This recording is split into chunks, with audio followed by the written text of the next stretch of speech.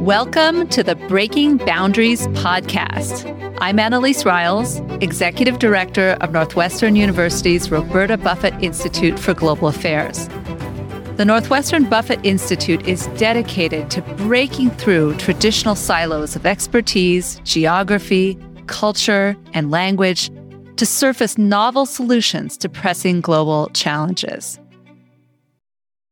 Today, I am thrilled to introduce a very special guest and a true champion of the United Nations Sustainable Development Goals. François Hollande, the former president of the Republic of France, was leading the country when the United Nations Sustainable Development Goals were adopted by all 193 United Nations member states in 2015 in Paris. At the time, President Hollande said that the United Nations Sustainable Development Goals were one of the most decisive steps in the United Nations history towards ensuring the collective well-being of the people and the planet. He's here to share his perspective on progress towards the accomplishment of those goals, as well as current challenges and opportunities in coordinating multilateral action.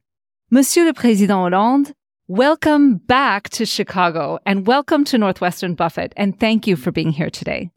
C'est un plaisir d'être ici parmi vous. It's a pleasure to be here with you. I will speak in French to clarify my answers, but I know how many students here are learning French and will have no trouble understanding me. I hope so. Parfait. Since your term ended in 2017, you have published several books, including most recently Bouleversement, in which you've shared your vision on many matters related to international and French politics. How has the state of international affairs and international coordination or multilateralism changed since you departed the Élysée 6 years ago? Je ne commettrai pas le péché. I would not commit the sin of immodesty, thinking that it is my departure that has caused, alas, the troubles we know in the world and the retreat of multilateralism. Alas, this trend was already engaged and it has amplified. There were both the agreements that had been signed and that seemed to be important steps in the multilateralism. I think, in particular, the climate agreement, which was torn apart by President Trump, the Iranian nuclear agreement, which had taken more than 10 years before being finally concluded and which was also abandoned. And there have been conflicts that have ceased to amplify and degenerate in a war, the war in Ukraine, and which all translate these conflicts. The fact that we are in a world that is broken, with a bipolarization between the bloc of autocratic regimes and the alliance of democratic countries. And the system of the United Nations, which could be a system of dialogue, of mediation, is today totally blocked, with the Security Council, which, when it comes together, cannot deliberately release because the Russian veto or the Chinese veto is immediately asked. So, has there been no progress in areas that are finally common to us? Yes. There has been, and we have pursued, well, the world has pursued these discussions on the climate issue, and there will be a COP28 in Abu Dhabi, and it is possible that there are progress, as there was in Glasgow in the recent COP, and therefore the process that I had engaged, which had occurred at the time of the Paris agreements, is not in a hurry. And there are still now meetings, both for biodiversity and for the sea, since there is a treaty on the high seas that has been negotiated and concluded. And there are COP that are meeting and that allow to move forward under the pressure of public opinion. Everything related to political regulation is now blocked. But everything that is common to humanity continues to advance, and emerging countries are trying to take their place in this organization. That is very interesting and a very complex and interesting answer. Let's talk about the United Nations Sustainable Development Goals. 8 years ago, you championed the launch of those goals. How is progress going, and what do you think needs to be done at this COP and beyond to get closer to achieving them by 2030? Alors d'abord, ces objectifs, ils ont le mérite d'exister. First of all, these objectives have the merit of existing. They are known to all, and there are evaluation mechanisms in each country. Even if there are no sanctions, but at least evaluation of the policy that is conducted in each of these countries, so that we can know if there is progress or retreat.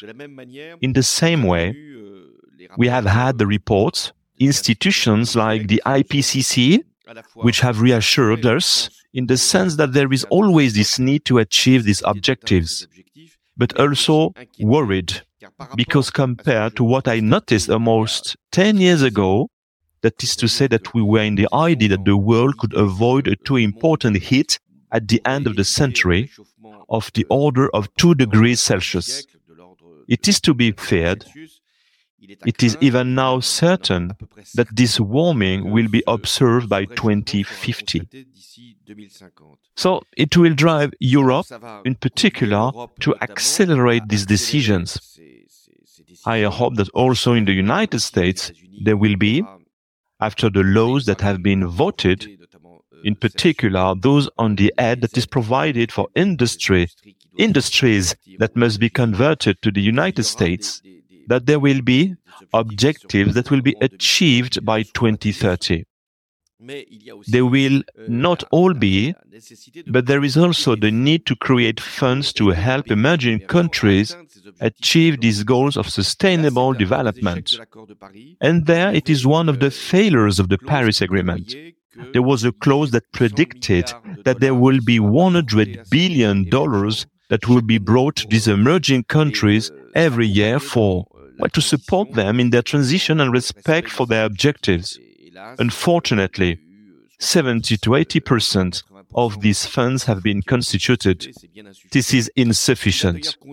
This will also lead to the reflection of the reforms of international institutions. As much as I said, for the UN, the Security Council system will not be modified. However, it is absolutely necessary that the World Bank, the International Monetary Fund, and the UN organizations are much more mobilized and much more financially supported so that we can support the most vulnerable countries. We were just speaking just before this podcast about the tension between protecting jobs for workers and addressing the needs of climate change. Is there a way, as a politician who has supported unions and jobs your whole career, is there a way to be both in favor of climate protection and in favor of equality, economic equality, and job security? Indeed, there are objectives that can be contradictory, and that could be a dilemma. Either project the planet or destroy jobs, either protect humanity in the long term or destroy it in the short term. So I believe that solutions exist. If we want there to be a change in industries, we have to assure workers, and therefore their unions, the means to form, qualify, and find the jobs that will be lost because of the end of thermal energy. So the question is, will these jobs be created or are they going to be destroyed?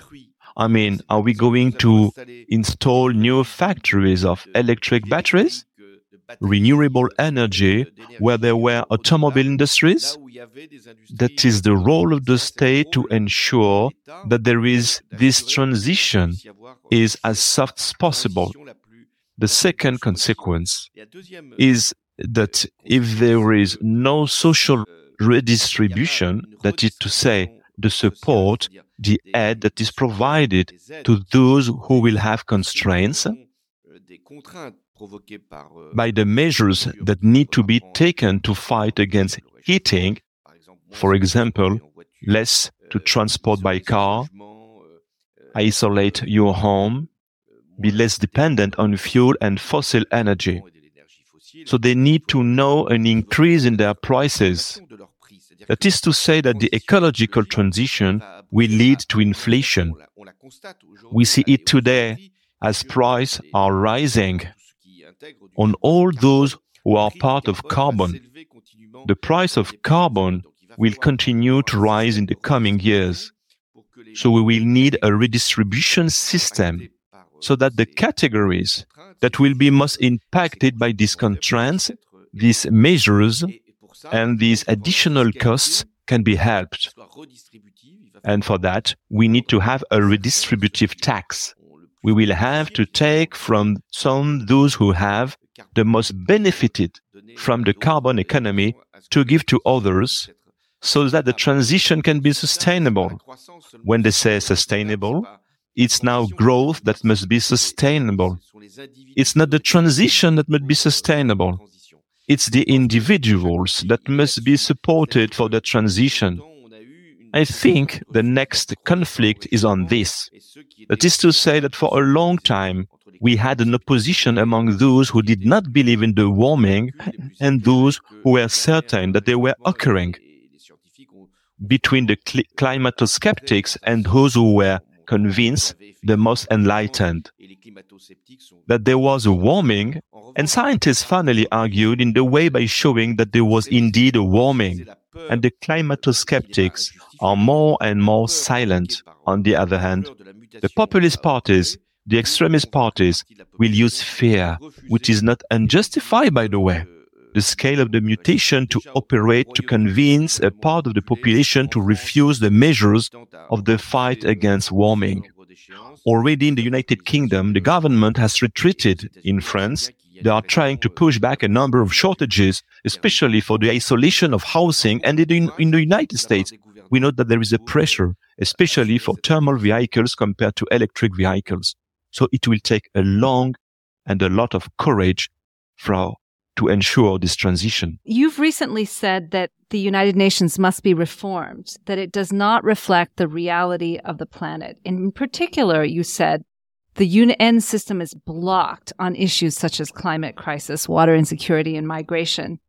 Can you talk about this? Why and how do you think that the United Nations must be transformed or reformed to make progress? And how can we actually do that? You've noted in sharing your views on the need for reform that the 5 permanent members, as you just told us, China, France, Russia, the UK, and the US, will not go along with reforms.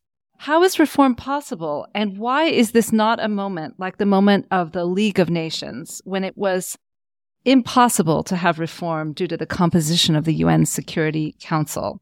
Nous devons être réalistes. We have to be realistic, even if it doesn't please us. I'm speaking on behalf of a country that has the right to veto and is a permanent member of the Security Council. To change this system, we have to agree with all permanent members of the Security Council. And it is not doubtful that Russia, China, and the United States, and probably even France and the United Kingdom, would not want to lose this power, which is to have the status of permanent member with veto right. So what can we do that could be accepted by these permanent members and that could be assigned to the world that does not have its place? We can see it well of international institutions. I think the first decision could be to expand the number of permanent members of the Security Council, even if it would not necessarily be endowed with a veto right, but it would be logical that large countries like India, like South Africa, like Brazil, could have a permanent member status of the Security Council. In the same way, it would be necessary that the continents that can be taken up to this scale, that is, in a decision-making body, Africa, Latin America, Oceania, so that the United Nations system is not regarded as a Western system, which is it today. And in the same time, we see that since we are struggling to change the system of the United Nations, we are inventing other structures. We had invented the G20, we had invented the G7 before the G8 became the G7.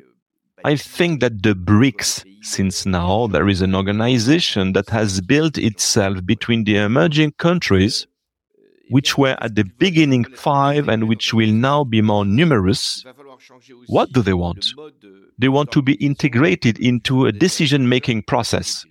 We will also have to change the way the International Monetary Fund is organized, which is always run either by European or an American, or the World Bank, which is always run by an American when it is a European who is head of the International Monetary Fund. We will have to change this type of redistribution so that the part of the world that feels badly represented or even underrepresented can have a voice in the chapter. Finally, on climate issues, we will have to create a global environmental organization that could have not the capacity to impose sanctions, but that could take care of the respect of the commitments. So, there will surely be, in the United Nations system does not reform, another geography that will be set up through specific organizations.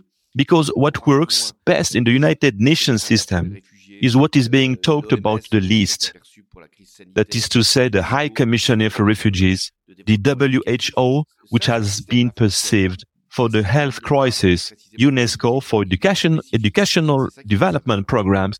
This system works because it is not precisely political, it is specific, and that it makes it valuable. Absolutely. And if I'm permitted one comment, we're just so delighted that the United States has rejoined UNESCO recently and can be a part of that organization. Tell me about the foundation you lead, La France s'engage, or France is committed. What is the mission? Lorsque j'étais donc président de la République française, When I was president of the French Republic, I wanted to support innovative initiatives coming from civil society. That is, associations, companies that we call the solidarity economy. That is the non-market economy. So that these initiatives can invent policies both to fight against the disability, to promote climate measures, to fight against violence against women, to allow the welcome of refugees, etc., etc. This foundation finances about 20 associations every year, and it gives them both a funding and a compensation, and it creates a community. Today there are about 250 initiatives that are cooperating and working in society. This is what makes us. This is what makes me, by the way, confident. We're talking about, for a good reason, a disaffection towards politics, a disengagement of youth. Whereas, when we look closely at what is happening in our societies, there is still a creative ebullition, there is still imagination, there is an audacity. There are still young people, and sometimes even younger people, who think change the world. As long as there are people who think we can change the world cannot be desperate. That's so interesting that you're working with young people in that way to find new solutions to problems. We here at Northwestern Buffett talk a great deal about intergenerational justice. And since leaving the Élysée, you have even published 2 children's books. And it was really touching this morning to see how you engaged with our students and how happy they were to have a chance to speak to you directly. So we were very grateful to that. What do you think are the challenges of creating a just and equitable dialogue between generations about problems like climate change or employment? And what, through your foundation or your books, do you want to communicate to the next generation? I